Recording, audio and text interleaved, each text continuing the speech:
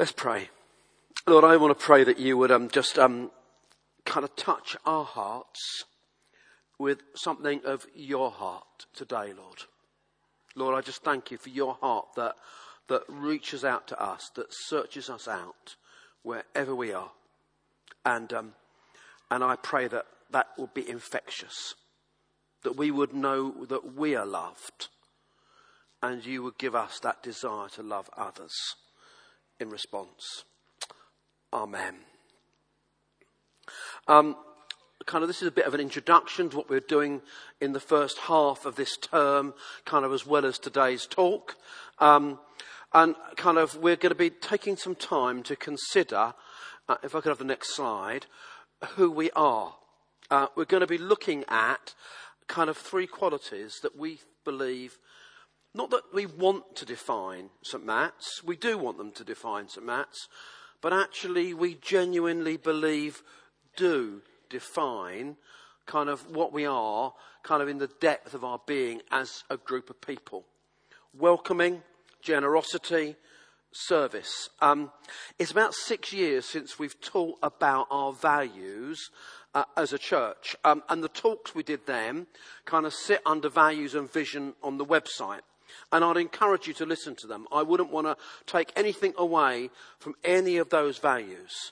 They're very much about what we believe, about the importance of the Word of God, of the Holy Spirit, of the cross, of worship, of God's presence, of love. I just want to repeat, they're just as important now as they were when we shared them kind of 6 years ago. But we found ourselves kind of at a Leaders Away day, kind of thinking, what is it, if we were to talk about our values as a church, what would be the things that would really matter to us in the depth of our being? And there are a lot of things, as you will hear in a moment, that we came up with. But it feels to me like these three headings sum up the heart of what we want to be as people. Not the things we believe in, but what we want to be as people. If you've been around St. Matt's any length of time, you will be aware of this. If you're new, it might help you kind of make a bit more sense of what we're doing.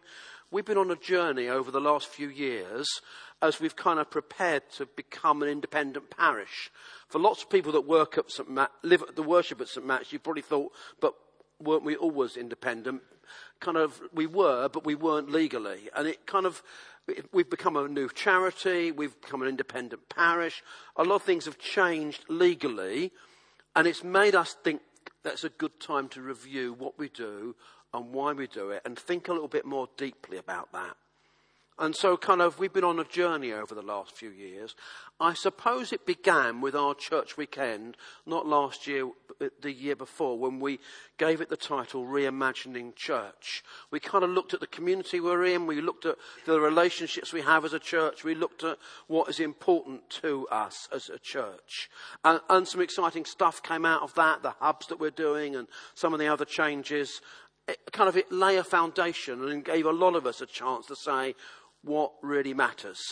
And then last year, we actually became this new parish. And as I said, it focuses the mind. We didn't just want it to be a legal change and then business as usual. We wanted to really use it to make us think, well, what's important to us as a church? What we should be doing as a church? That's a process that's very much ongoing. Part of that process was gathering the PCC, our church council, and our leadership team together for a Leaders Away day. And we've got a guy called Andy Wooding-Jones to come and just help us think through what we do, but also more importantly, why we do it. Could we have the next slide? You can't read any of that. That's the gist of the brainstorming we did on that day about the stuff that we actually do. There's so much stuff on the slide, you can't put it in words that are legible. As a church, there's an awful lot of things that we physically do. I didn't put it up so you could read it. I put it up to make the point. There's an awful lot of stuff that goes on. If you want to read it, I can email it to you.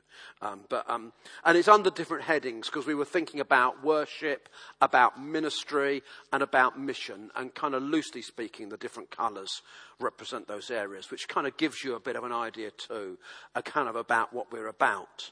But we didn't just want to think about the things we did. We also wanted to think about why we do those things. And kind of the heart of that is thinking about, well, what are we really called to as a church? And what are the things that matter to us? Kind of the things that are non-negotiables for us. And so kind of we did an awful lot of brainstorming kind of over that day. And kind of when you pray, would you continue to pray for the leadership team and the PCC? We're gathering together for a joint meeting in Monday week. And kind of the purpose of that meeting is to take the brainstorming we did kind of on that Leaders' Day and kind of start to turn it into kind of a plan for what we should be doing in the future. Kind of short-term planning over the next year, medium-term planning over 3 years, longer-term planning over 5 years or so. Kind of what are the things that we should be, what are the things that, out of what's important to us, how does that inform what we should be doing in the future? So would you please pray for us as we kind of take that on? And we're going to be sharing with you kind of what comes out of that in the coming weeks. So kind of it's a bit of a watch this space situation. But when we started to think about what our values were, why we do it, what we're called to, what our values are, again, there are a number of kind of key things that came out, some of which I think are key to every Christian and every church. Kind of the Great Commission and the Great Commandment. Love God, love one another. But there's also a sense that we all have individual callings on our lives, and a sense perhaps we could be exploring what is our calling on us as a church. So what makes us St. Matt's? And these were just some of the things that kind of people said when we were talking about what we felt called to make Christ known. We want to be about Jesus. That's why our kind of strapline is igniting passion for Jesus. And kind of what Steve shared just sums that up in a way. He gave us, if you wonder what on earth does it mean to ignite passion for Jesus? Actually, didn't he just put that in picture language? Of stoking a fire, of stoking embers, of expecting the Spirit to empower us. And for that passion to be something that is contagious. As we're seeing horrifically in Australia at this time, fire spreads. And that's what the fire of the Spirit in our lives is meant to do. It's meant to empower us, but it's meant to be contagious. To serve God, to serve our community, to love, to care for each other.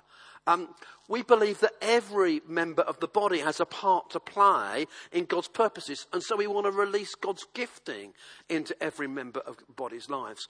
And at the heart of it all, we believe what really matters is what God is doing.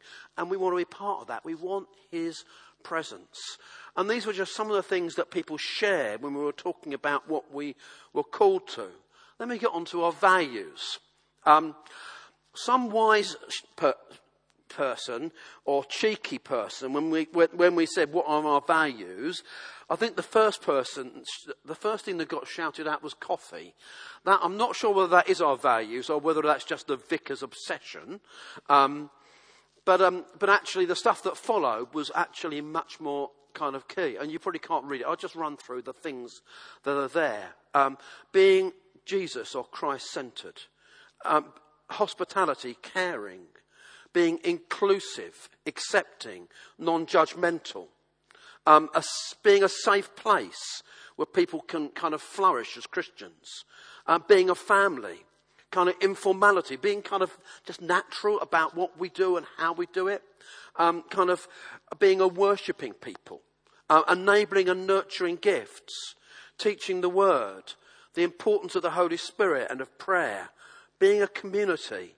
being real, having integrity. And these were just some of the things that came out. And some of them are already, as I've said, we've gone into detail on the website, in the talks that are already there. But we wanted to group the rest of those values together under these three headings. Go to the next slide. Welcoming, generosity, and serving. We're going to begin today with the first of those, welcoming. So that's the introduction over. This is the talk. I know, it's terrible, isn't it? I don't get any... Actually, that's not bad. I've done that in 7 minutes. That is not bad. I've still got time to talk. That's good. Did I hear someone clapping? Kirsty? Okay.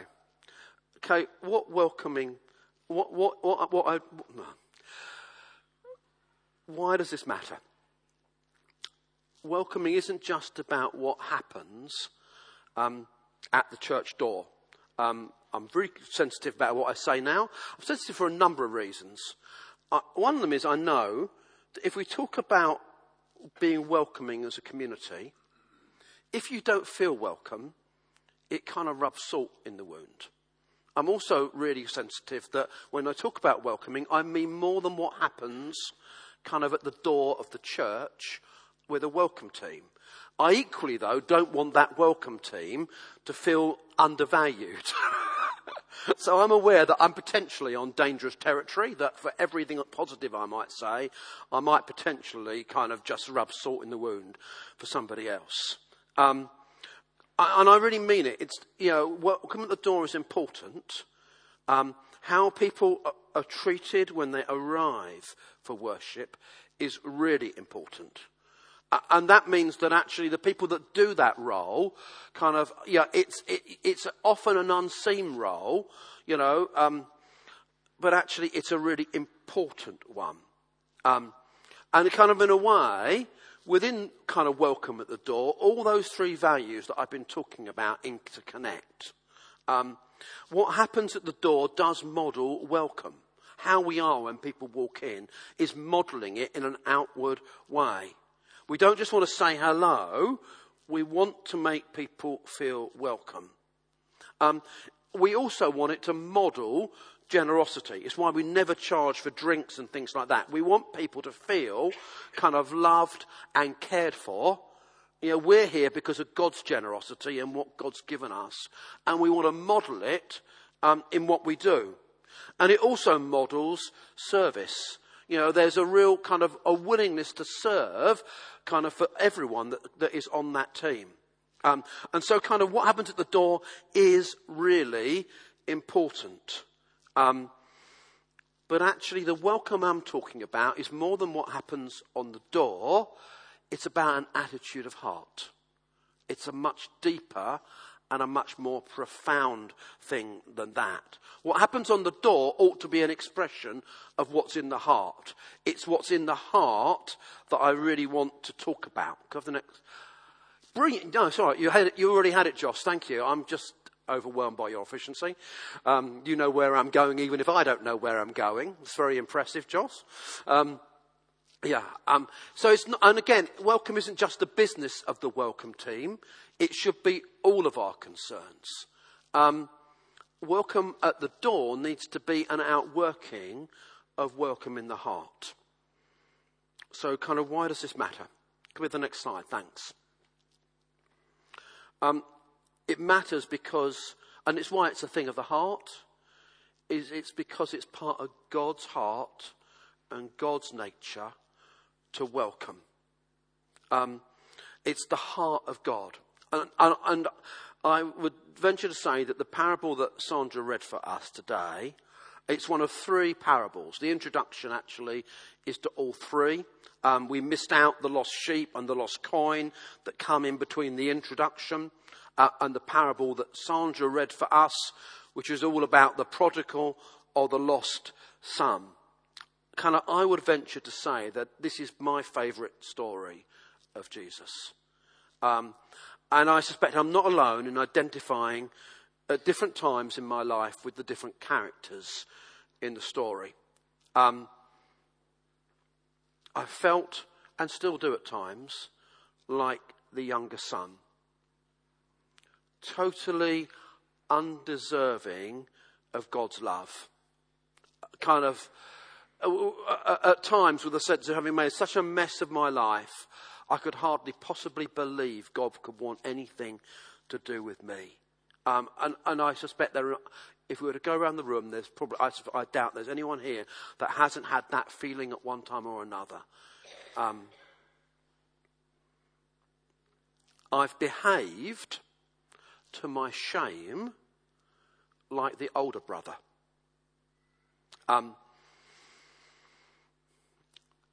of my attitude to others has been far too much like his at times in my life.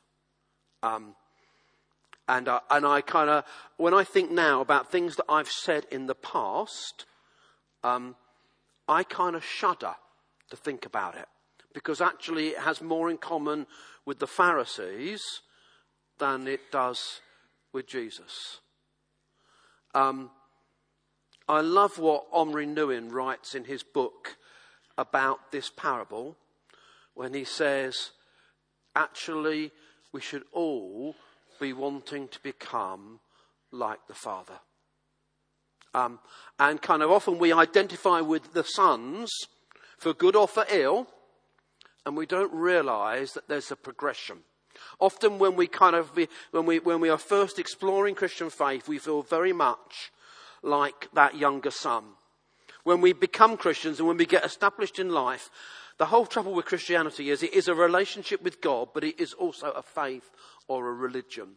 And it's very easy to get religious and proud and kind of think we've got it all sorted out and end up more akin to the Pharisees and the older brother than anything else.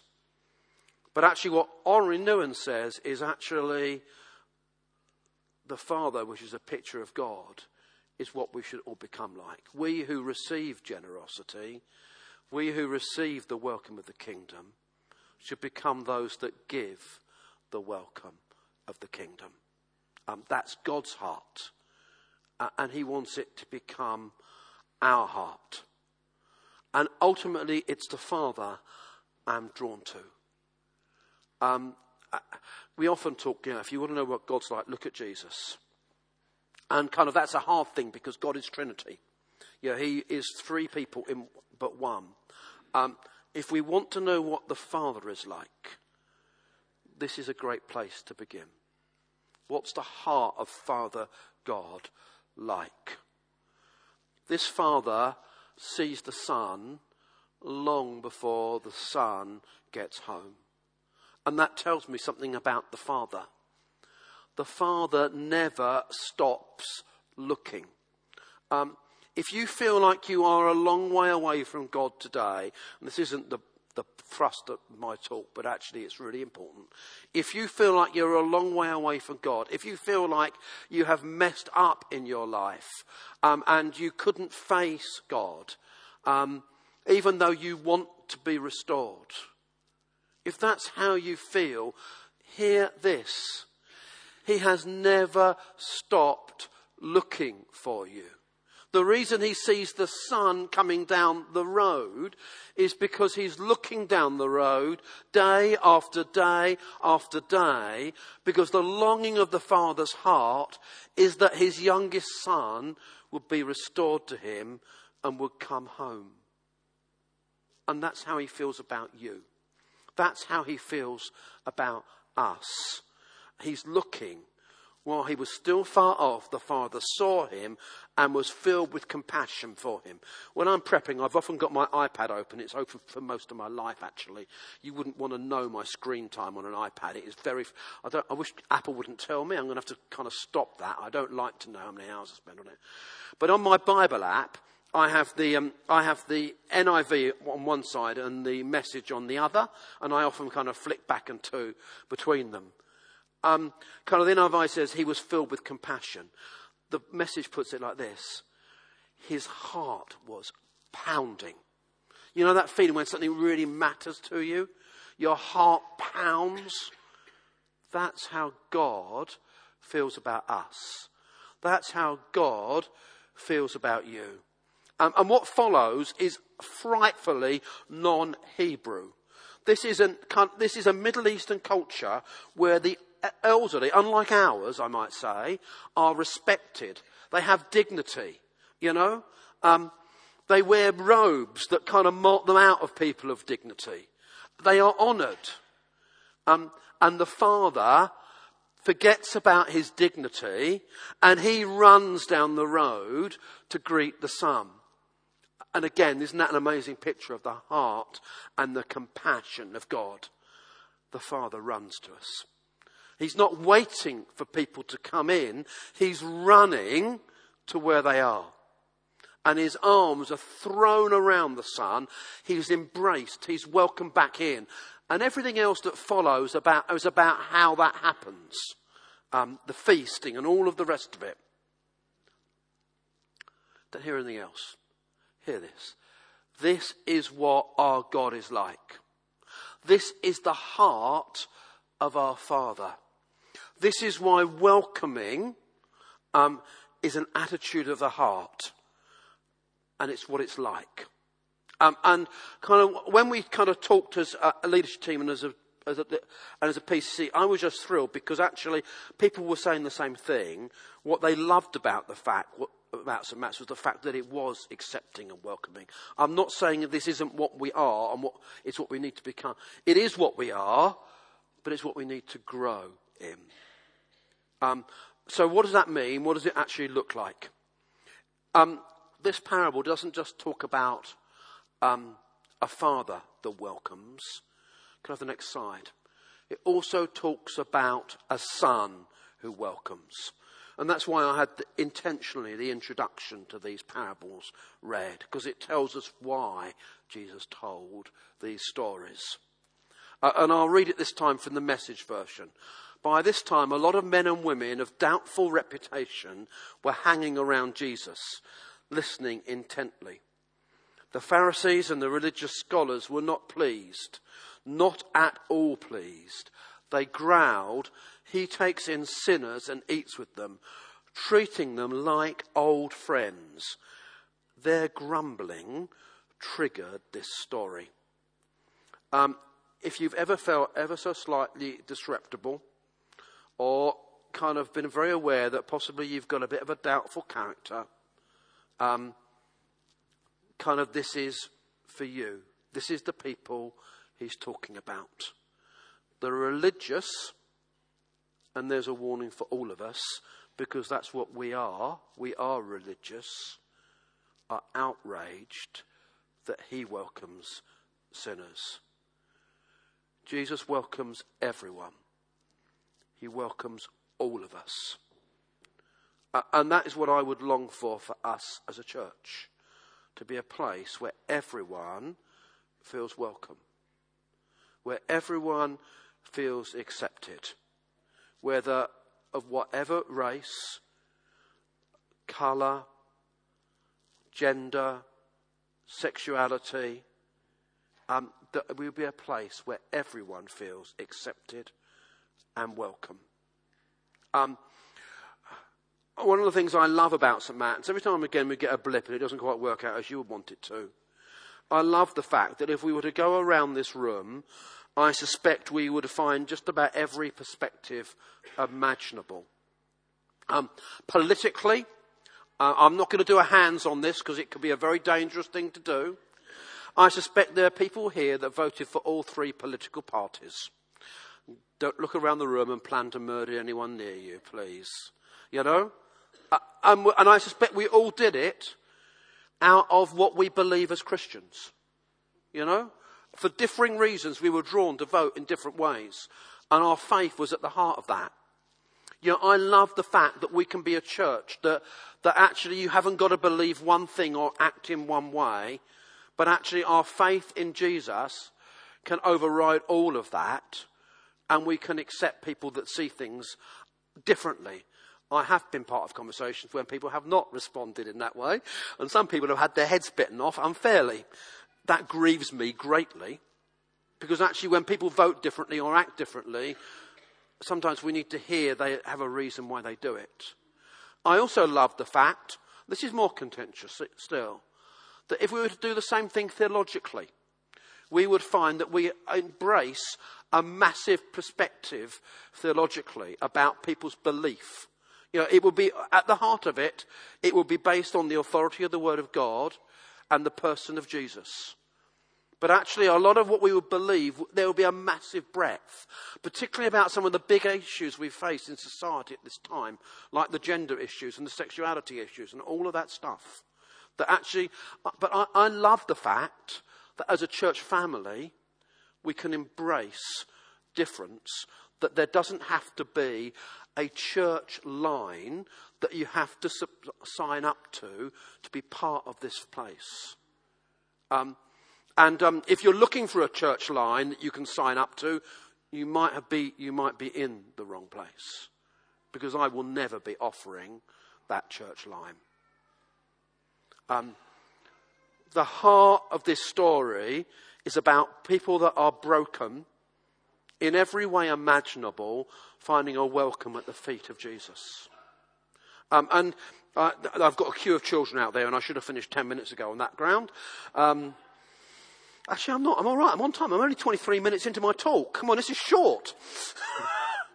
I would love to talk to you about sociological set theory.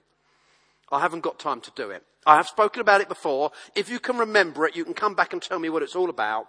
It is really important. Sociological set theory is all about how you are part of a group. Whether you are in or whether you are out. And a lot of faith-based groups are all about believing certain things to belong. And you can see this in the story.